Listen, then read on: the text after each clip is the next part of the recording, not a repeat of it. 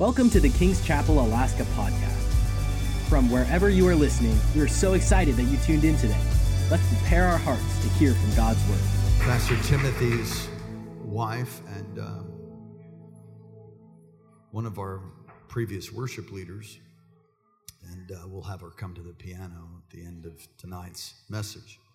I want to preach to you a message that is prophetic. I'm going to take some liberty with the text, so let me just explain this for a moment. There's a lot of different ways to read the Word. You can read it for enjoyment, just your daily devotional reading. You can study it to get deeper meaning out of it. And there's allegory. There's a way of looking at Scripture as allegory with deeper meaning. And rabbinic scholars, there's another way it's called sod. Everybody say sod. And that is really God giving you revelation, hidden revelation, and we've talked with you about that before. I want to take some liberty with the text of 1 Samuel chapter 5 and 6. I'll stay there for the entirety of it up until the end, and I'll go to the New Testament and tie it in. And I'm going to use more of an allegorical type of preaching, meaning that when I preach to you, although it will have some context, and we'll be talking at certain times depending upon what the Holy Spirit does. You don't have notes, and I have a few. So I want the liberty to be able to allow the Holy Spirit to do whatever new thing He wants to do in me and through us here tonight, because I know this. I learned a long time ago that when you're preaching, when you're teaching, when you're reading your word, when you're praying in your bathroom, in your kitchen that's become a cathedral, you stand before a holy God and before the angels, before a throne, and you also stand before Satan and his demons. And I understand that the word of the Lord runs swiftly and it breaks the rock to pieces. And I know tonight that something's going to get broken. I'm preaching not only to you, I'm preaching to America. I'm preaching to the nations. I'm not only preaching to the nations, I'm preaching before God and His angels and before Satan and his demons to take notice of what God's going to do in this next generation at this time in history. So it's not going to be an expository message. It's going to be a little different. And this, honestly, is my default setting of what comes naturally for me. I've forced my way into usually expository messages with a thematic approach. And that's generally how I preach and teach to you. But this will be just a little bit different perhaps for some of you. So when you hear it, go, oh, well, that's not really what that means, because it's allegory. So I'm pulling it out to extrapolate prophetic truth, even what I believe to be revelation, and applying it to New Testament reality. And then we're going to move forward from this place changed. Can you say amen? I'd encourage you to take notes. I've entitled it, Judgment or Transformation? You choose.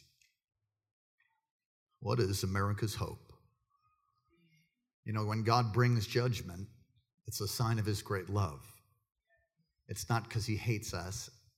So He doesn't hate us. We're the bride of Christ. No, that's true.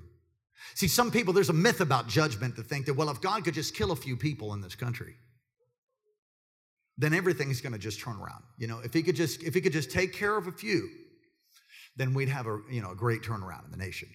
And lots of people think about that differently. And the truth is, you pray for God's judgment to fall on this country, you be careful because you live in it. I heard it said years ago, if God doesn't judge America, then He'll have to have Sodom and Gomorrah repent. I don't know if that's entirely true. Judgment will come to America. Judgment will come to every nation, the judgment seat of Christ, and that is a biblical reality, an eschatological truth. The Lord's going to judge America, which He will. You need to be careful and know that we're here. I'll tell you what I'm believing for. I'm believing for a great outpouring of the Holy Spirit. So I want to talk to you about what it's going to take to awaken a nation. What will it take to awaken a nation? What's it going to take to turn our country around? I mean, you'd think it would have been 9/11, everybody come back to church. They did for like 30 days. Everybody came to church. 9/11, they came to church for 30 days. And now we have more wars, rumors of wars, earthquakes, famine, COVID-19, whether it be hyped up or real or combination of both. And I just read something that it's absolutely proven. Now, I don't know this for sure, but they say it's absolutely proven that COVID-19 was developed in a laboratory and it is biological warfare released on America. And I know a lot of people that believe that. 1 Samuel, chapter 5. I want to break open this passage. Let me catch you up to what's taking place. The Philistines here in 1 Samuel chapter 5 are under a terrifying judgment. In fact, the text says in the NIV, the hand of God was heavy upon them. Many nations and even our culture would say that if God is so great, they judge the strength of our God by the strength of the church. You see, Israel was apostate. Eli was the high priest. Well, he loved God, there's no doubt about that. I mean, when the news of the ark being captured, and that's what happens, they take the ark out to war against the Philistines like a lucky rabbit foot. They're violating principles. Eli's sons they're defiled, they're stealing from the offering, and Eli rebukes them, but he doesn't have the gumption actually to really bring corrections. It's not just the right thing to know to what to tell your children, but you have to enforce that. It's not just the right thing to know. You actually have to stand and bring a change and bring consequences. So Eli trained his two sons, Hophni and Phinehas, but he didn't make them do it. And so people began to despise the offering and despise the church, the house of God, despise the temple. And so they're in war with the Philistines, and they decide to take the ark of God out to war. When they take the ark of God out to war, every time that God was with them, there would be the shout of the king among them. In fact, if you go study this text, they go out and the Philistines hear the shout of the king, but it's not the shout of the king. It's a flesh shout. I could preach on that. There's a lot of gumption in their shout, in their dance maybe, but God still wasn't with them. Because listen, God's with you if you live according to his word. If you love God, you'll obey his word. And they weren't obeying his word, so he wasn't with them. So they took the box out like it was going to be some great thing. Oh, and when God's with you, you don't want to touch the box. When you read all kinds of stuff, Uzzah's entrails smoke from the ground. When they looked into the box later on, and I think it's 1 Samuel 6 or 7, they look into the box and they're split open there in Akron. Horrible. So they take the God box out and they go to war, and the Philistines capture the box. I don't know what you do when you capture God. And you have to know that as a pagan, God-hating culture, they would say to themselves, some God, because we've got him. This is his box. This is who they worship. And they bring the God box and they put it in the temple of Dagon, the fish god. And they go celebrate and they go home. They come back the following morning and Dagon has fallen over. Surprise, surprise. They thought it was a fluke, I'm sure. So they prop Dagon back up. Kind of what America does, prop our economy back up and just hope it's going to work out.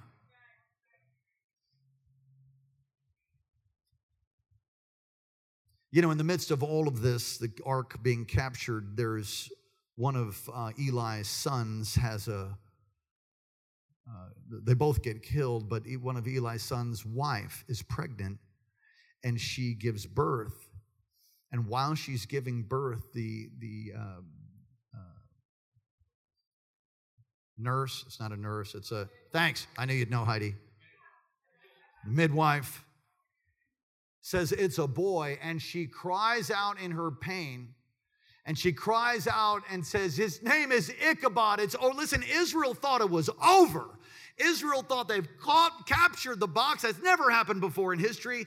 And so here comes this grandchild, here comes this next generation, and cries out, his name is Ichabod,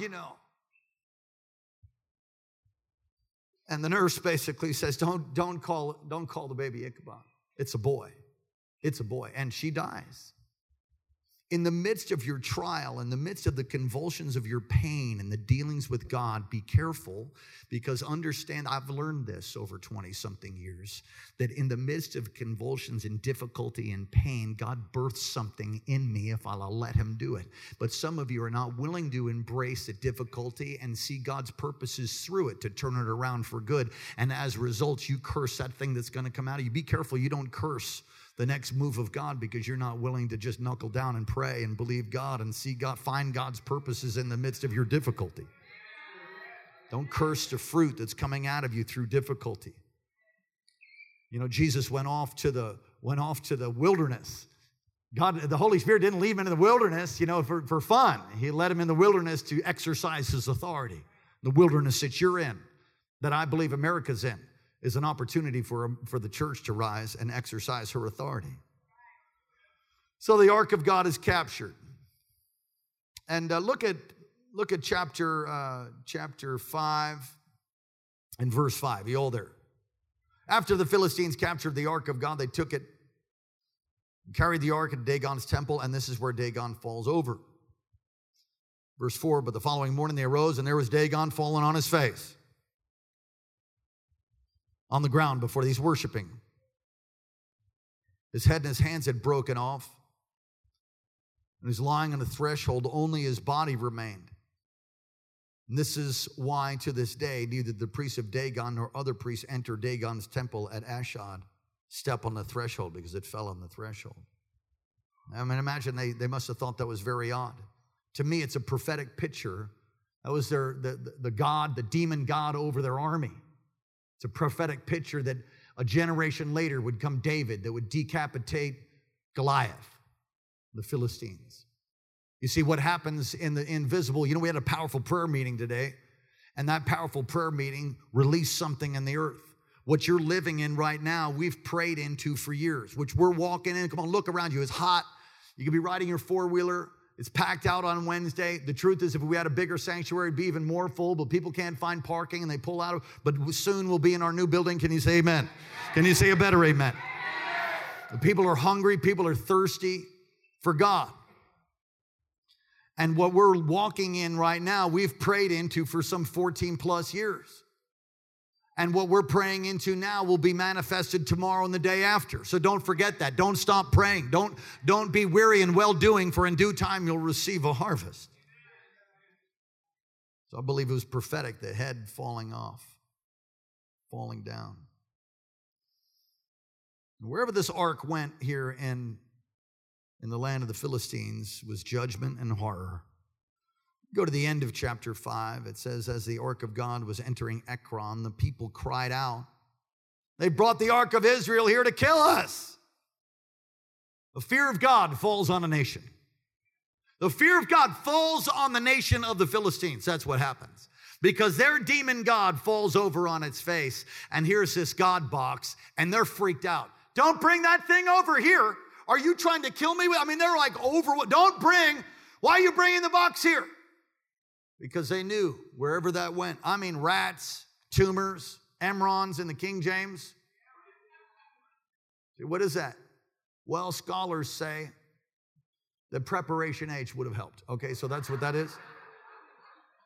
I mean, they got all kinds of problems. In fact, it says they had tumors on their secret parts. That's actually what the text says. Everybody say, no, thank you. Judgment comes to a nation. Go to 1 Samuel chapter 6. When the ark of the Lord had been in the Philistine territory 7 months. How many months? 7 months. Now, 7 is a number of completion.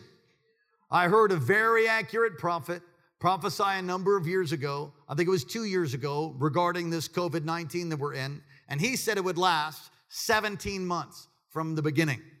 I don't know where you could count that.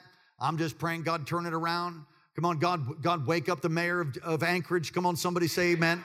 Oh, yeah, I said it. God, wake up. You can't live in fear. In Hawaii, there's great fear in Hawaii. We need to pray for the states. We need to pray for governors. We need to pray. Thank God for godly leadership over the state of Alaska. Thank God for our governor. Come on, somebody ought to say amen. Not saying he's perfect, but I like the way he's leading.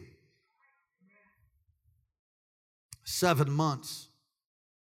Verse 2, and the Philistines called for the priests and the diviners. They said, what should we do with the ark of the Lord? Tell us. I mean, they don't want it anymore. It's like, I've got enough tumors. I got enough problems. I had enough problems before I had tumors in the secret places. Get rid of this thing. I don't want this thing around. Bad idea to capture God.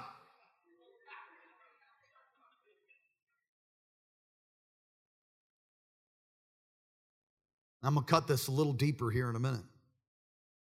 They make a guilt offering. This is 1 Samuel 6:3. They answered, if the ark of the God of Israel, don't send it back without a gift. If you return the ark of the God of Israel, do not send it back to him without a gift. By all means, send a guilt offering to him.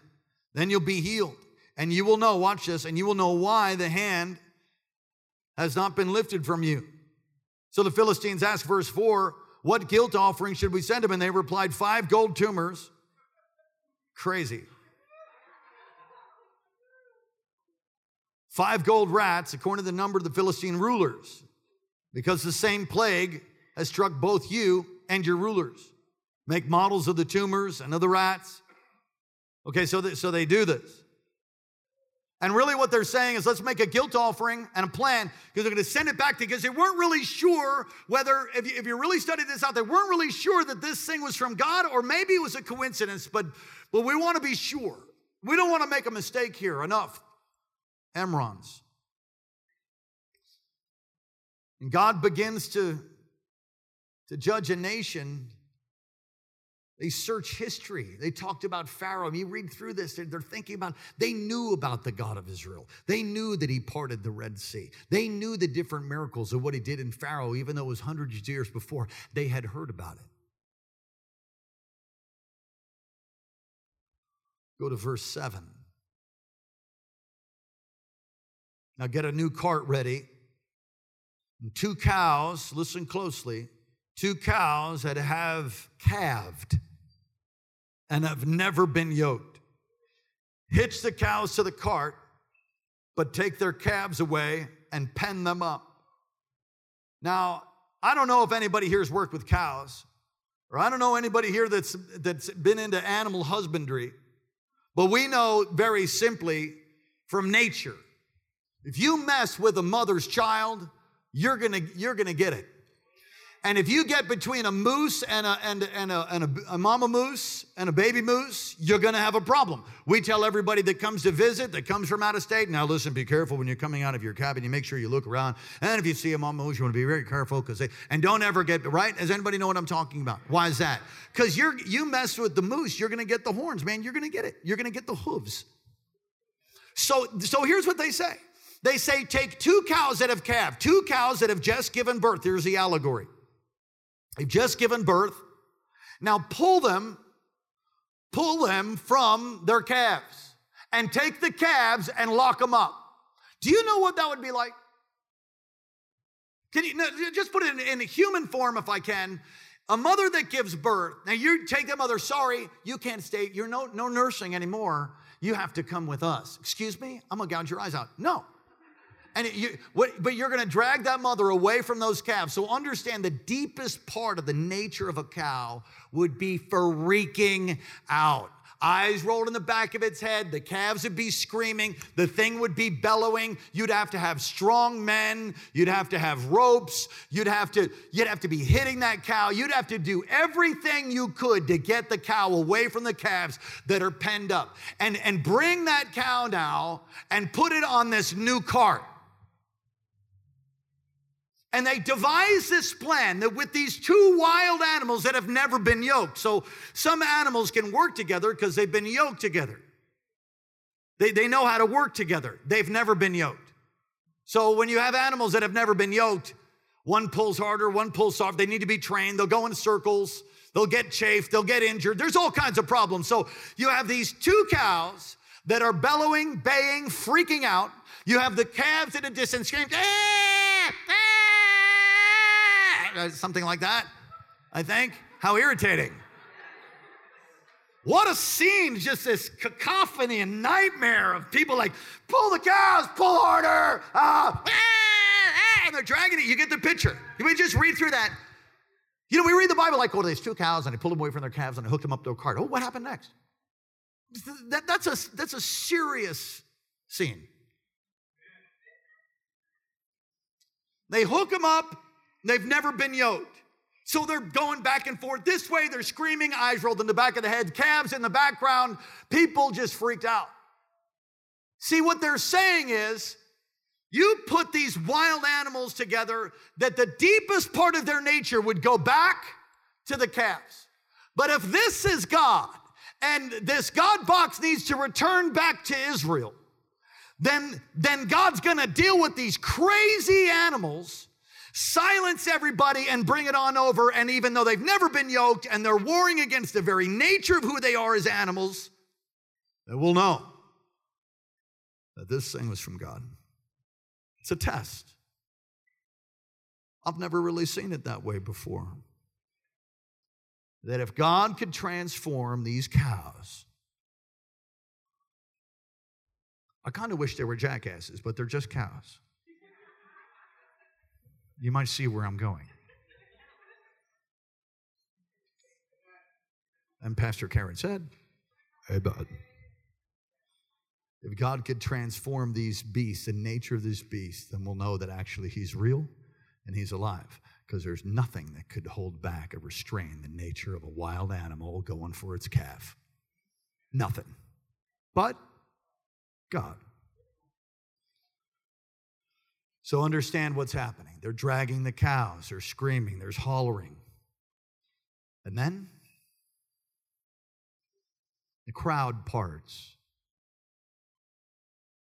And in comes, within view, the Ark of the Covenant.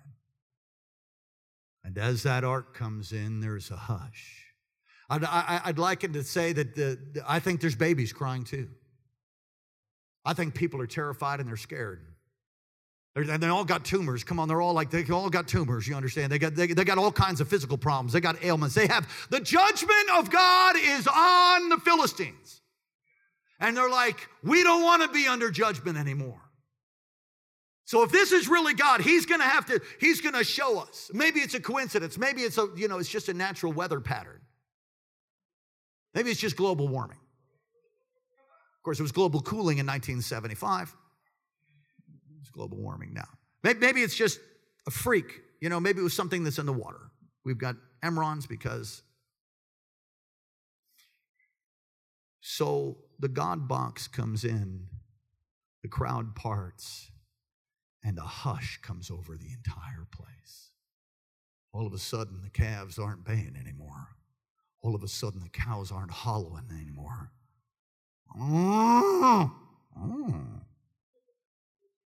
Their eyes come back in their head. And a peace comes over them, and a peace comes over the entire, and understand who's there. The king, the queen, the nobles, all of the upper echelon, everyone is there. All the 5 nobles of the Philistines, they're all there. And they want to get rid of judgment, if in fact it is judgment. This God box comes in, the Ark of the Covenant comes in, and a holy hush comes over every single person, including all the animals, all the dogs. There's no noise. I'd like to think that their eyes began to fill with tears as they began to sense something that they've never sensed before. They begin to feel the very presence of God as he comes in, and they bring that box, the ark, and they put it on the cart. God transforms these cows. God touches a group of people.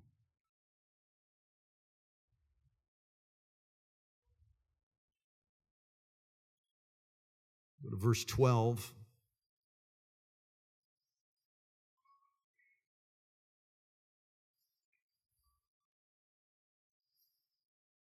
And the cows went straight up towards Beth Shemesh. So understand, they are clearly seeing a miracle. Because there's no mama cow, moose, sheep, or human that's going to leave its baying calves, which are now no longer baying. and they come under the control and the leading and the power of God. And those cows go straight up. And not only go straight up, but you'll see that the Philistine rulers followed it. The ark, verse 14. Verse 13, now the people of Beth Shemesh were harvesting their wheat in the valley.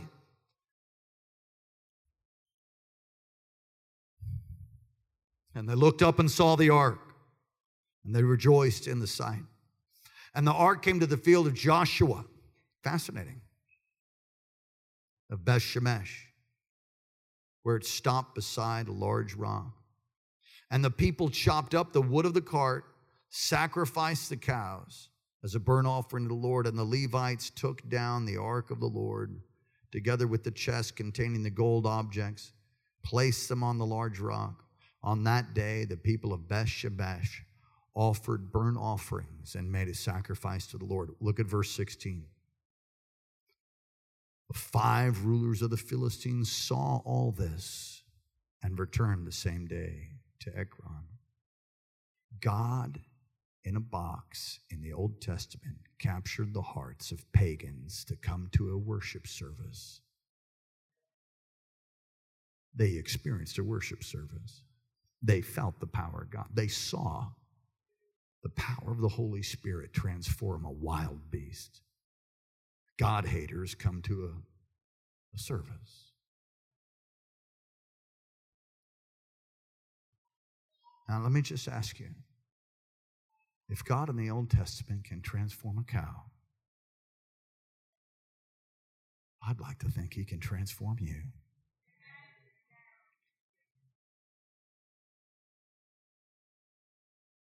He can change you, your addictions. He can set you free from pornography.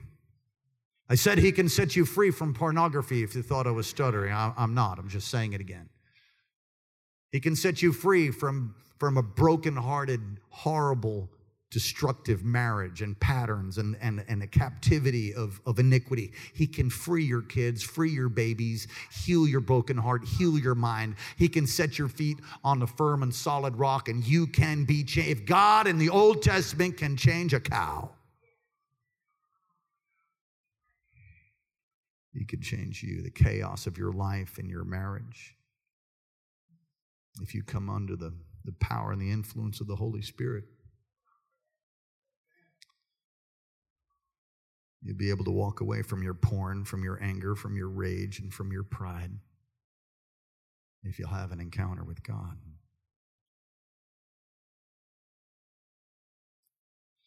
If the power of God was to come on you and yoke you in such a way that you would turn from your whole nature. No, I don't mean, see, I found that most Christians are only half-hearted. Oh, I know, maybe not on a Wednesday night here at King's.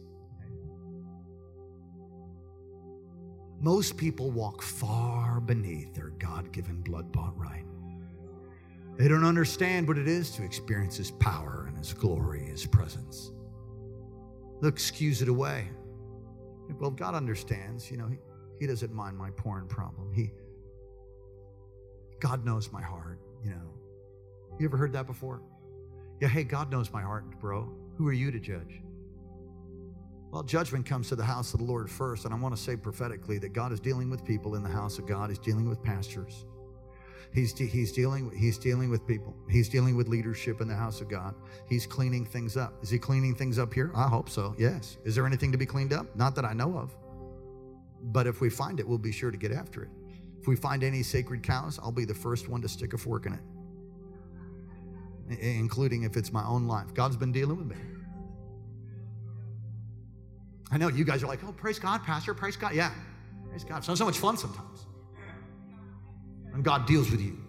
And He deals with that donkey nature of yours. He deals with that cow nature, that thing that you've just tolerated and hushed away and keep in a back closet. He starts dealing with that.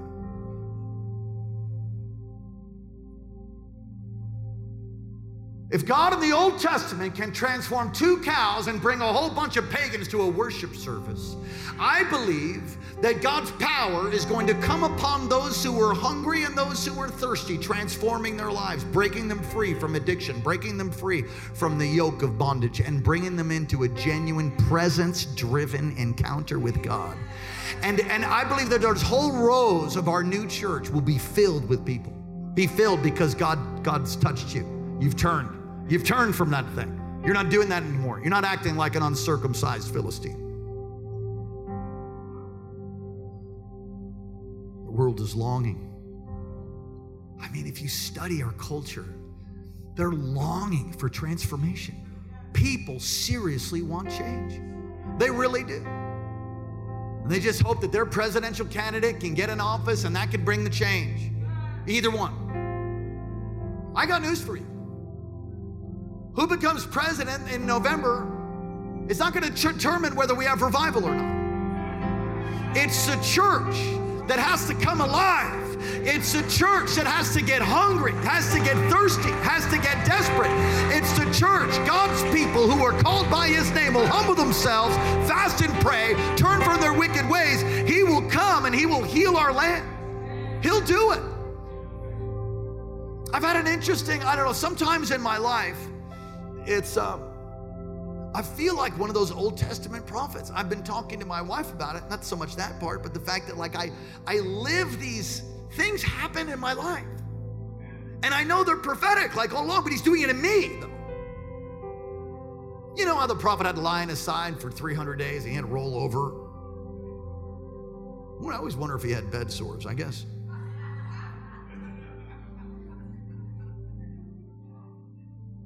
Has him do prophetic acts. I feel at times that I'm walking through life and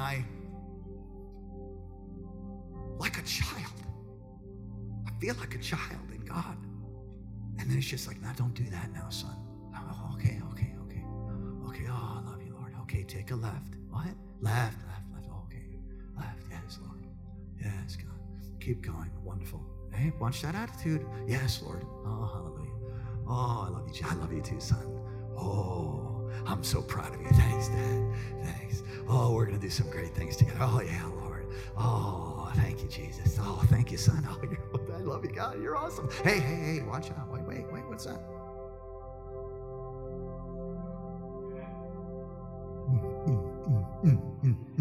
Hey, what are you doing?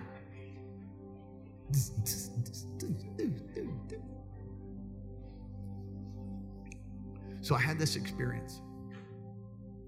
I've shifted some things, got rid of it's not like I listen to a lot of secular music anyway. I don't listen to much at all. I have some songs, especially from like the 70s. Stop in the name of love before you break my heart. Think it over.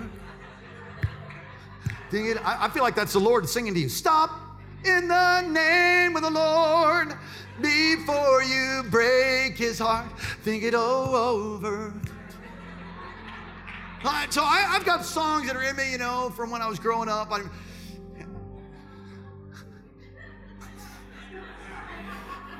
Pastor Karen sings Journey songs. But over this past piece of time, there was a time where I didn't, all I did was worship. All I did was worship music. But in recent years, I've enjoyed some of that and some of the happy memories that come from it. And then, you have to wait, I didn't know it said that. That's nasty. And then I'll put it through a Christian filter. Anybody know what I'm talking about? Okay, but in the recent days, the Lord said, no, you're not doing that anymore. I want you to just do high worship. So I went to the gym and I've got high worship on. There's hardly anybody there. And I'm training very hard, which is part of the way the Lord helps me just to put my flesh down. If I can't do it, well, you're going to do it. God's going to help you. I pray in tongues when I lift weights. It's a scene. You wouldn't want to see me do that. It's ugly, really ugly, and I don't care. That's why I couldn't go to that new purple gym, because it just kicked me out. Oh, clunker, you're a lunker, get out of here, whatever. I don't know. Anyway, I know that's wonderful for many people, but for me it's not. And so I got caught up. This cow got caught up in worship. And I broke a personal record that I don't know. I've wanted to do that since forever, like high school, college. I broke my personal record doing that thing with the fire and the power and the glory of God resting on me. I called my wife, and I said, I think I trained with an angel or something. She's like, wow.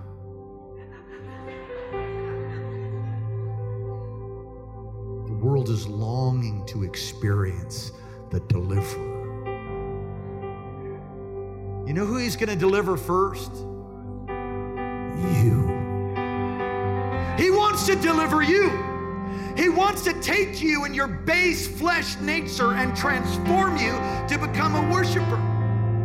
There's nothing, you can't argue with a transformed life. What are you going to say with somebody that doesn't get angry anymore? They don't curse at you anymore. They're smiling. It's just this permanent grin. And they got joy and like flashes of rays of light blast out of their face. And everywhere they go, it's just sunshine and blessing. And when they go through trials and difficulty, it's always the glass is half full. Oh, God can do it. God can make it. God can do it. God can heal me. God can do it. God can help you. He helped me. Constantly speaking life. Not death, not fear. When God changes the likes of you in your home, in your family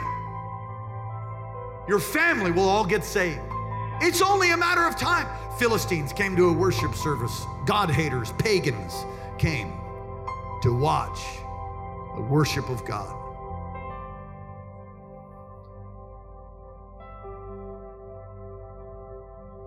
What could God do if the church would finally realize that Jesus lives on the inside of every single one? What would happen to America? What would happen to Wasilla? What would happen to Anchorage? What would happen to your family if you were awakened to the reality, the greatest reality and revelation in the New Testament is that you are God's house. Christ in you, the hope of glory. Not a box. If God power was on a box, how much more God living on the inside of you? Some of you don't get it. Some of you don't understand it. And you've not taken the time to meditate on it and to memorize it and to declare it. What is that I keep having this is crazy. That Star Trek movie, not Star Trek, that's also good. Star Wars. That blind Jet Li. Is it Jet Li? No, the Jet Li guy, the Kung Fu guy, that guy. I'm one with the Force is one with me. I'm one with the Force. Anybody ever seen the movie? I'm one with the Force is one with me. He just walks around, he's blind as a bat. Yeah, he's the Ip Man guy. Violent movie, you don't want to see that. Is it Jet Li? Okay, it's some really good martial arts guy. And he's walking around, I'm one with the Force is one with me. I'm one with the Force is one with me. Why he devastates the whole enemy army, walks around, I'm one with the Force is one with me. Now, the Holy Spirit is not a force. Everybody say that. It's a person. But if you will meditate on, and that's what kind of he was doing. That's like his little Star Wars meditation. Yeah, and don't do that, because the Holy Spirit's not a force. You'll end up getting Emrons in secret parts or something. Don't do that. But if you will meditate, if you will get deep down in your spirit, who you really are in God, You won't walk around with a sad face and a lip so low you can suck marbles out of a gopher hole. If you really begin to realize who you are in God, something begins to happen to you. You begin to stand up just a little bit stronger. You realize that if God be for you, who can be against you? And that when you struggle with these base, difficult things, when you struggle with even addiction, when you struggle with depression, you rise up in a blood-bought, God-given right and authority to command that thing to break off of your life. And you don't just sit there, oh God, what are you going to do? You stand up and you say, no. You're this far, no more. You're not crossing over the line. I'm bought with the blood of Jesus. I'm seated in Christ in heavenly places. I'm not going to cave in. I can change. The power of the Holy Spirit in me is bigger than any obstacle I face. Is stronger than any COVID-19. I'm telling you, if the church rises up to realize it is Christ in you, the hope of glory. Sit down a moment longer. In Romans chapter 8, verse 10. But if Christ is in you, though the body is dead because of sin, the spirit is life because of righteousness. 2 Corinthians chapter 4, let these go into your spirit. 2 Corinthians 4:6. Because the God who said out of darkness light shall shine is the one who shined in our hearts to illuminate the knowledge of the glory of God in the face of Jesus Christ. But we have this treasure in earthen vessels, that the excellency of the power may be of God and not of us. Galatians 2:20, and it is one of the key scriptures in my life. It says, I am crucified with Christ. No longer I live, but Christ lives in me. I literally, in the early days of my salvation, would walk around going, the old guy is dead. I'm new in Christ. I've been crucified with Christ. I have been crucified. I have died with Christ. The life I now live is by life of the love of God. He's in me. He's for me. I'm crucified with Christ. No longer I that live, but Christ lives in me. Jesus lives in me. God lives in me. The power of God lives in me. I am the tabernacle and the dwelling place of God. He lives in me by the Spirit. I made a decision. He's cleansed me from my sin. I believed on Him. He's come and taken up residence on the inside of me. That means that nothing's impossible with God. That means that I can do all things through Christ who strengthens me. That means I can overcome. I am more than a conqueror through Christ Jesus. Come on, God is on the throne. The devil's been defeated, and some of you are waiting for God to defeat him. He already did. You have to rise up in your God-given authority and put the ugly one in his place. You don't just sit there and be beat up one side and down the other. Don't ever tolerate what Jesus set you free from. Come on, shout and clap to God all across this place. Come on, come on. Ephesians chapter 3. That Christ may make his home in your hearts through faith. Galatians 4:19. My children, with whom I travail again in birth, till Christ is formed in you. Think about that. Paul writing to the church in Galatia. Again, birth again, which means he was in travail or birthing prayer, if you will, until they were born again and made mature. But the enemy came in, and now again, he has to birth them again till Christ is formed in you. Think about that. Think about that, all of you leaders. Think about that, all of you parents.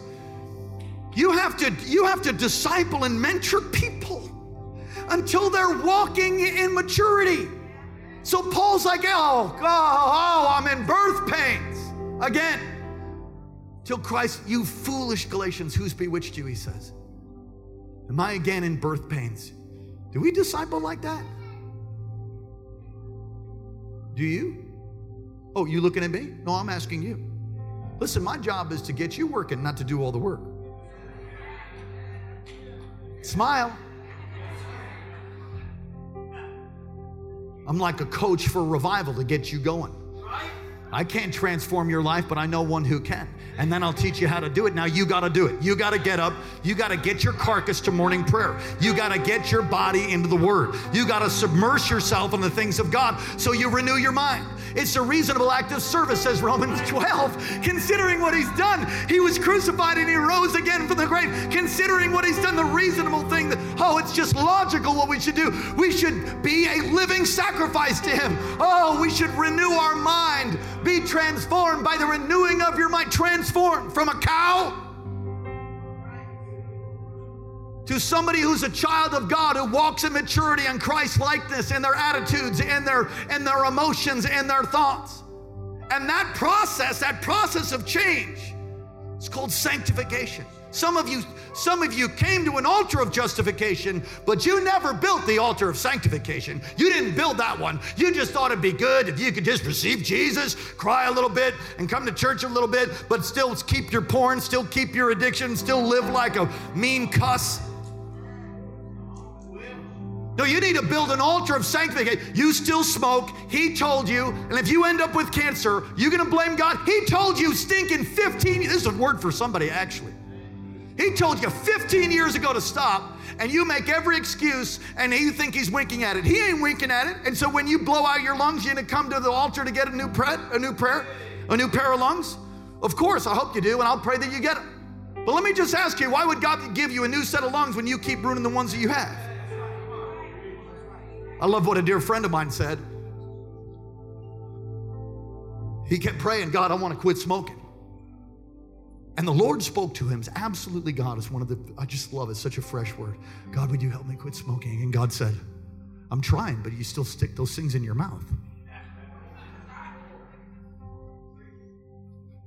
I'm helping you, but you keep putting it in your mouth.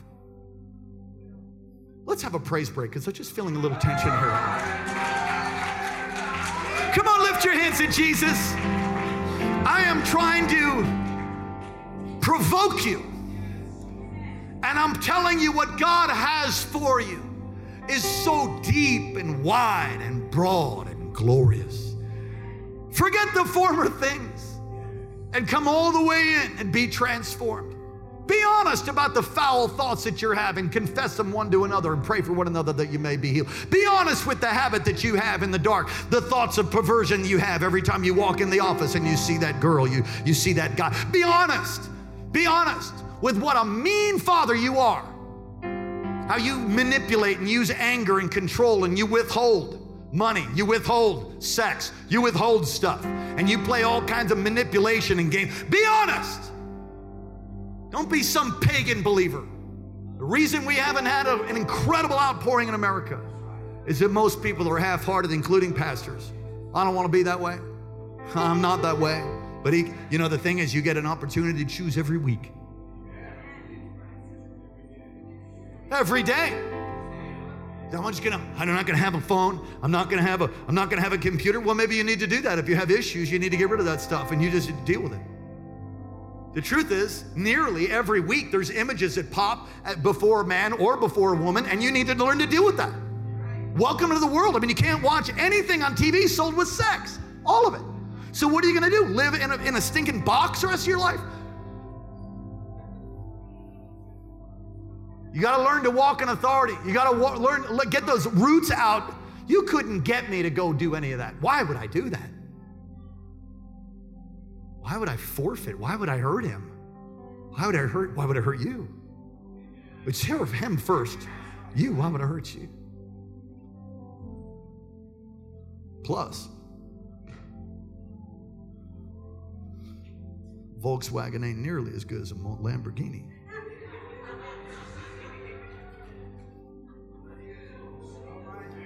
It's a bad joke. Because, in fact, it's a really bad joke. Because it's not about physical attraction. It's about a vow. It's about a commitment. It's about what real love is. It has nothing to do with all of that. But praise God for all of that. That's bonus. Come on, somebody say amen. Can you say a better amen? I I just don't think that we should, marriage and sex and all that. Children's church is upstairs, and I don't see any kids in here, so I just might go just a level deeper. I'm looking up, I see a child. If you don't learn about these things in church, where are you going to learn about it? I need to conclude. I want to tell you that God in you is bigger than any God in the Old Testament.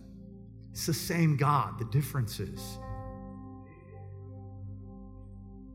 a temple made by human hands is not where he dwells anymore. He comes to live inside of your heart. He comes to live inside of my heart to transform us.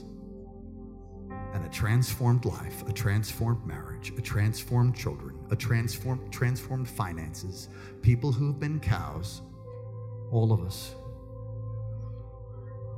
or goats, or Jack. If God's power can change you, then your family will be like your pagan family, the culture, they'll look and they'll say, how did Mayor Edna know to make that decision? That was incredibly wise. And she'll say, well, God spoke to me. Really? Because Dagon's fallen over and that's not working for me. Tell me about this God of yours. I'm going to tell you, idols are falling down right now, and it's time for the church to rise. And I'm telling you, the God-hating, pagan, uncircumcised Philistines are going to come to services if you get transformed. So it's not up to God. He already did it. It's really up to you. Position yourself. Get in the Word. Get in worship. I'm looking at Evangelist John Duke. John, would you come here? I'm so proud of you.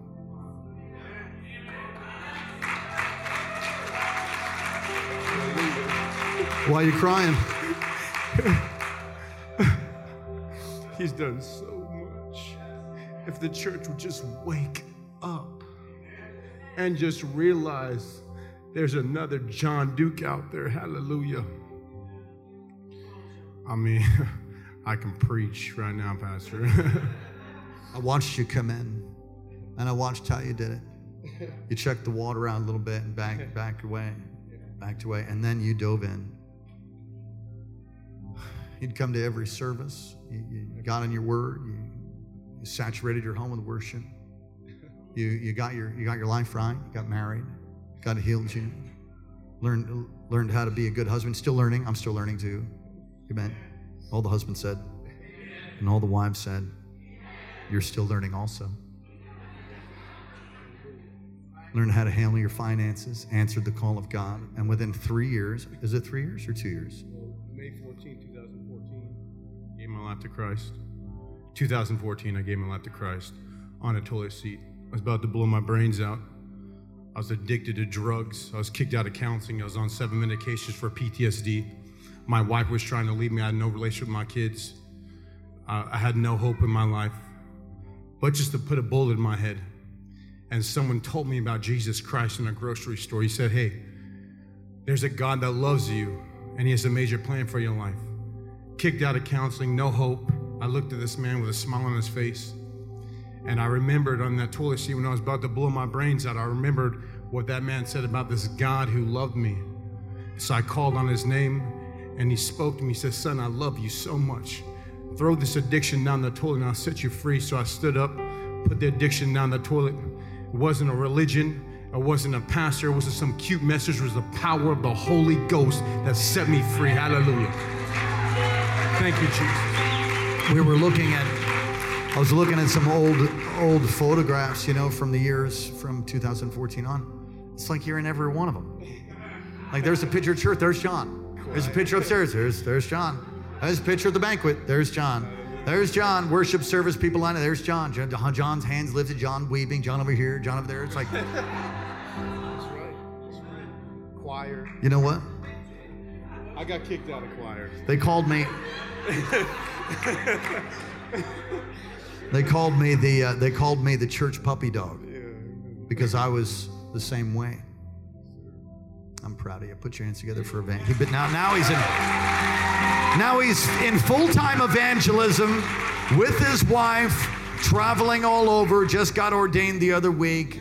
Come on, God's using you. We deeply appreciate. Put your hands together for a cow that now carries the power of God. Come on, that's all of us. What are you saying? I'm telling you, there is a great awakening coming to America. That awakening needs to come to you first. And then God will manifest his power, and you'll find God haters and uncircumcised Philistines at the very highest levels. All the five rulers, all the five rulers of the Philistines came and participated in a worship service. And I'm telling you, we are going to see governors and mayors and political people come to the knowledge of God because they know their next door neighbor, and he was such a jerk that it could only be God, that they're sweet and kind, and their marriage didn't get wrecked, and their kids all of a sudden are changed. That's what God wants to do in America. America, wake up. Church, wake up. Please don't receive any condemnation. I'm just telling you what God's done for a cow. Don't you think he could do it for you? If God in the Old Testament with a box could change the base nature of a cow, don't you think that Jesus' power and resurrection could change you? Firstly, with every head bowed, every eye closed, you want to give your life to Christ for the first time. You've never given your life to Jesus. You want to receive Jesus as your Lord and Savior for the first time. Or secondly, you've received him before, but you know you've got compromise and you want to come home. If that's you, give your life to Jesus for the first time. Or secondly, you want to recommit. You want to come home. All across this place, those online, those listening in the future, you say, that's me, Pastor. Would you lift your hands if that's you? Just one hand. Lift a hand to God. Lift your hand high. Be unashamed. God bless you, sister. God bless you. Lift your hand. I see that hand. God bless you. I see that hand all the way in the back. How about this whole middle section right here? How about this section? I see that hand. Thank you for your honesty. Raise your hand high. Be unashamed. If you're ashamed of God, he'll be ashamed of you. God bless you. God bless you, sir. God bless you. All right. Wonderful. You raised your hand and you meant it. I'm going to invite you to come up here. And we're going to pray. And you're going to receive Jesus as your Lord and Savior, or you're going to recommit your life to him. There's many people online that'll do the same in Dillingham, in California, wherever you are. Would you stand up on your feet all across this place?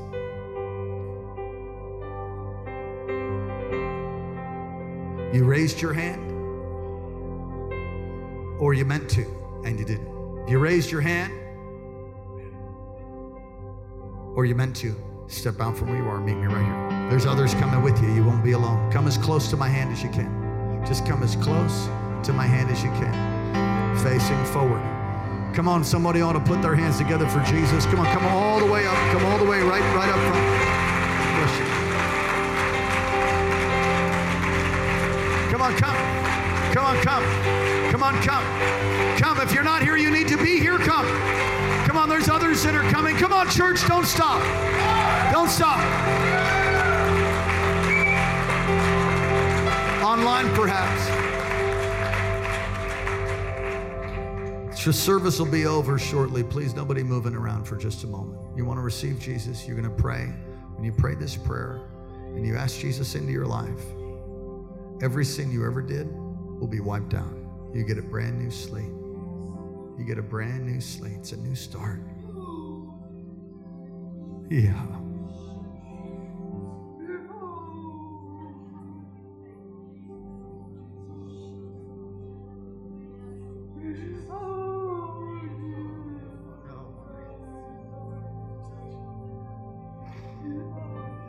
It's a new day.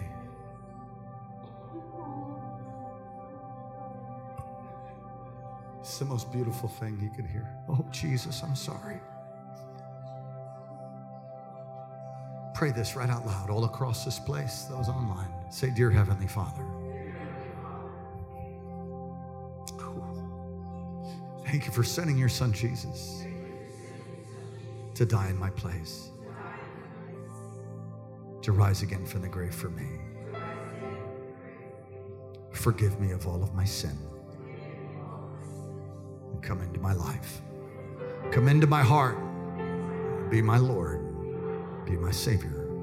Wash me. Cleanse me. Make me new. Thank you for loving me. Thank you for hearing my prayer. Would you lift your hands as a sign of surrender to God? Holy Spirit. The Lord says that he's going to roll away the reproach and he's going to restore all the broken years. All the broken years he'll restore. He's healing. He's healing your heart.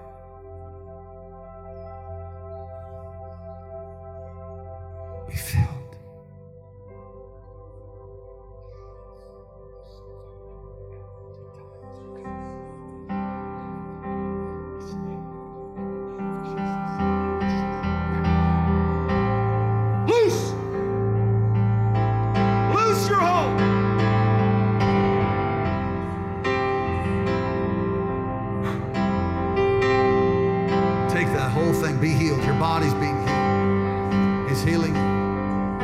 Touch right now.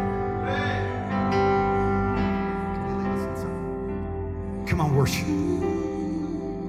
Come on, worship. Heidi, would you lead us?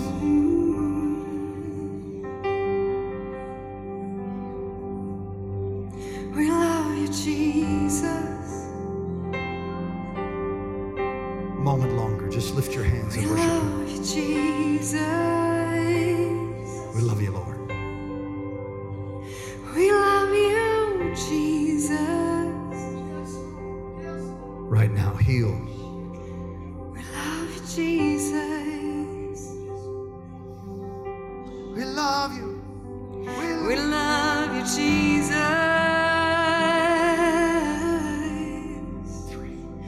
We love you, Jesus. We love you, Jesus.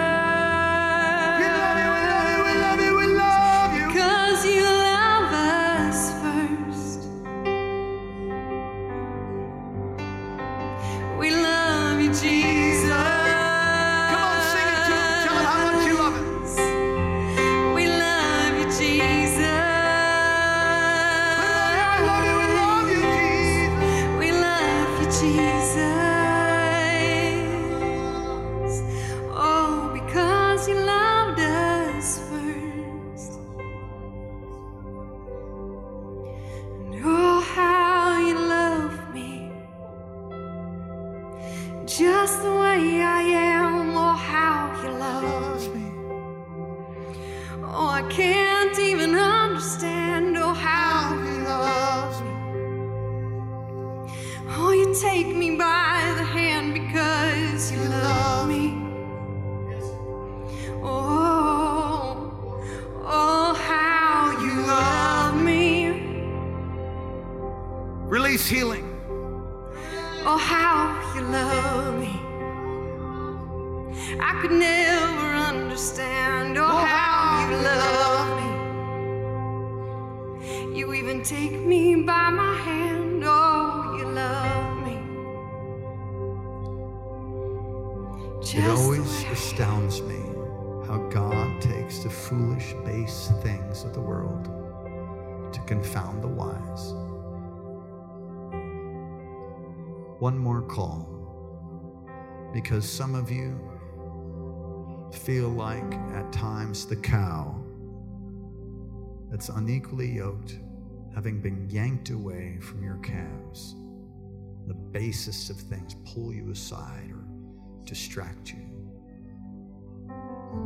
There is a new mantle that is being released upon this house, a mantle of power and glory and favor.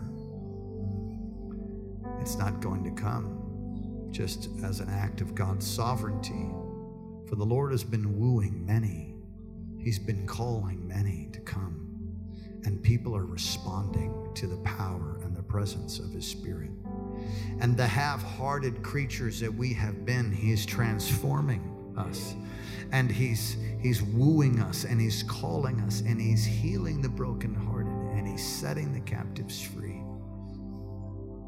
Passion, love-driven Christianity is what this world needs, that transforms drug addicts into preachers and into teachers. It transforms people who have been broken and lost into those who love God and serve Him. He's transforming people. If you're here tonight and you're like, I need that transformation, I'm gonna let something go tonight. I want to touch a God in my heart tonight. I'm gonna invite you to come. I've been saying this all week. Lord, I want another level of Christ-likeness in my character. I want to respond in the Spirit all the time, not 90%, all the time. God, I want to walk in the Spirit. I want to keep step with the Spirit. I want to hear your voice to the next level. I want to please you, oh God, because of all that you've done for me. It's a passion, love, not because I'm looking for His favor. I already have it because of what Jesus has done. You want God to come upon you with power. You want to be transformed. Look at this. Just come all the way up. Come all the way into those stairs. Make room for people.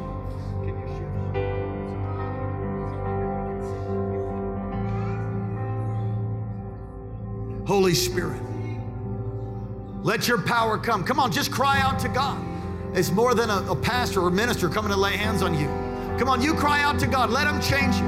Let His power come upon you. Holy Spirit, come. Holy Spirit, come. Holy Spirit, come.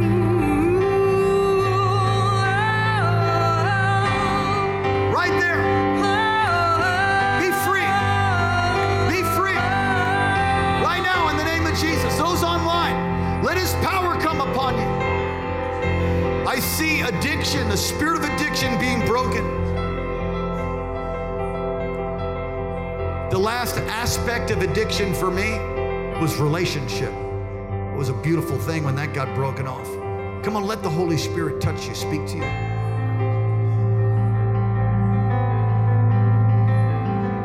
And submerge yourself in a culture of transformation. Submerge yourself in worship. Submerge yourself in the Word. Submerge yourself, and you're going to find supernatural power coming upon you.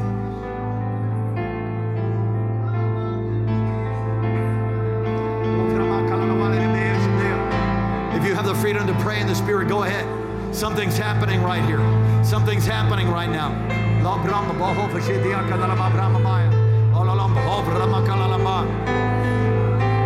Let your fire come, God. Let your power come upon us.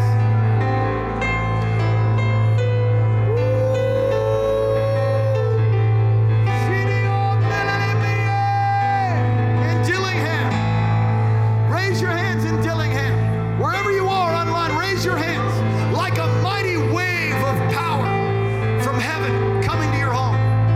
Right now, coming over your heart. Be free. Be healed. Be loosed from every infirmity, from that bondage, from cigarette smoking. There's someone here, you tried to quit for 15 years. The Lord will set you free right now.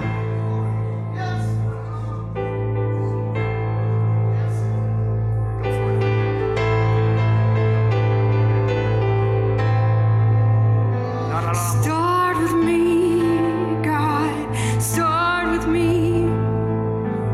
Start with me. It's breaking. God. A moment longer. Come on. Start with me. It's breaking right now. Something's happening right now. Start with me. Holy Spirit. God, start with me. Oh. Expose evil in our lives. Reveal it so you can heal it. Set the captives free. Judgment comes to the house of God first. You deal with us.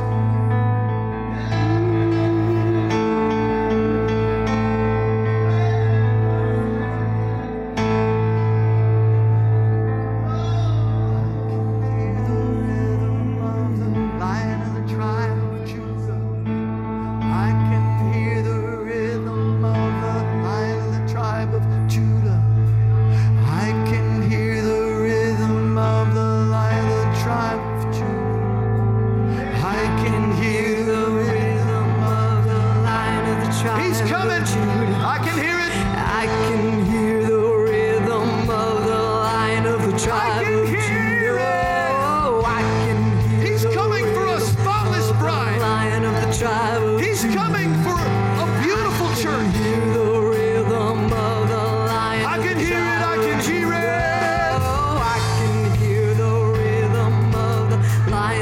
tribe I of can Judah. hear it.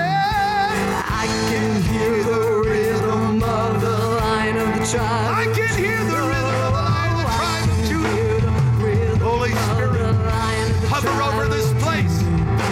Come upon this place as you hovered over the waters in the beginning of time. Hover over this place. Do creative miracles. Release your power in America. Release an awakened church. Release your power, God, upon the church. The church would live. The church would come alive. A God-given, blood-bought church. A church that's redeemed. The blood that's washed. A church that's washed. In the name of Jesus, I can hear it. I can hear the rhythm of the Lion of the tribe of Judah.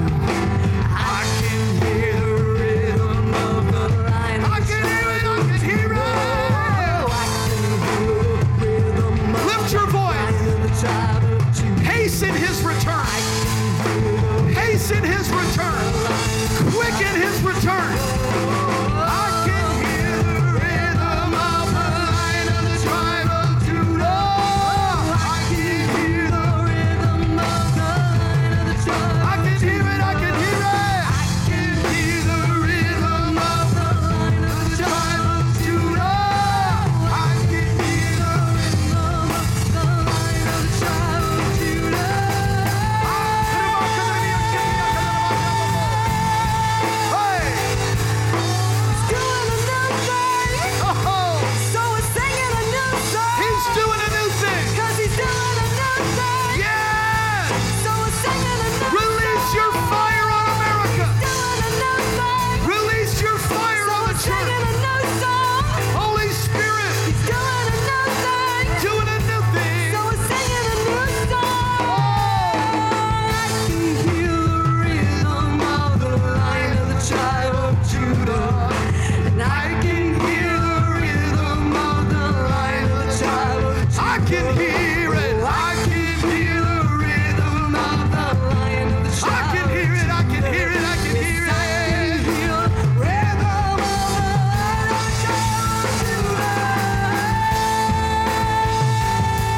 Release your fire, your power now. Purify your bride, God.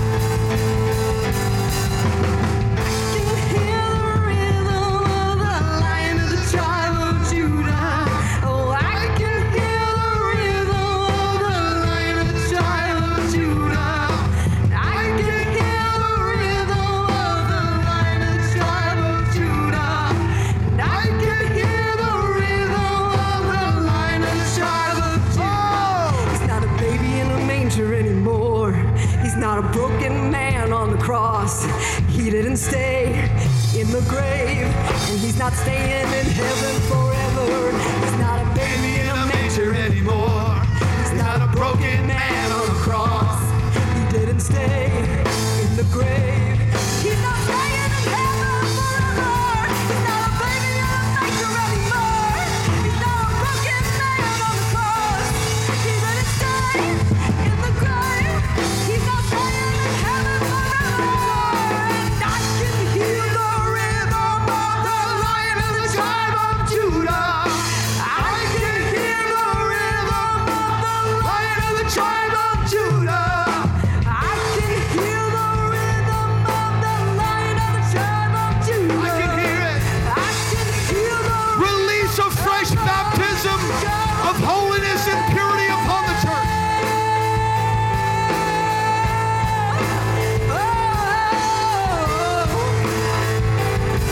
Put your best hand clap together for God all across this place. Come on, shout to God with a voice of triumph. You will see a nation transformed. It's the greatest hour. It's the greatest harvest. It's time to live for God with all your heart. Because the nations, the harvest depends on it. People aren't attracted to lame, weak, pharisaical, controlling religion. They got enough problems. They just know instinctively, why would I sign up for that? But when a life is changed, when a life is transformed, They will come. Haters, God haters, will come to see what happened and what this is all about. And when that happens, God's power will come upon it. Judgment or transformation? Which will you have? I want the transformation. Oh, the judgment will come also. Let's have a great outpouring. How about it? Starts with you. Starts with you. Starts with me. Lift your hands to heaven. Let me bless you. Don't forget to go get your children so we don't wear out our children's workers. Father, thank you. Won't you thank him? Thank you. We know that you're closer in your return than when we first believed. We stand as a people, the flock in your care, and we ask you to come and expose everything in our lives that's not of you, so we could tear it down, replace it with truth, and live a glorious life of freedom, transformation, and power, that the world may know that you are alive, that you are on the throne, that you defeated hell, death, and the grave, and that you alone have the keys. You alone satisfy. You alone are the one that we're to live for and to give our complete allegiance. Our complete allegiance is to you, not a flag. I thank God for America, but my complete allegiance is to you. Transform America. Say it with me. Transform, say it again. Transform America and start with me. Say that. And start with me. Lord bless you, keep you, cause his face to shine upon you. Lift up his countenance towards you, be gracious to you. May he give you peace. In Jesus' name, amen. God bless you. Thank you for joining today's podcast. If God is impacting your life through this ministry, you can partner with us and give at kcalaska.com. Also, don't forget to subscribe to our channel and enjoy more messages like this one.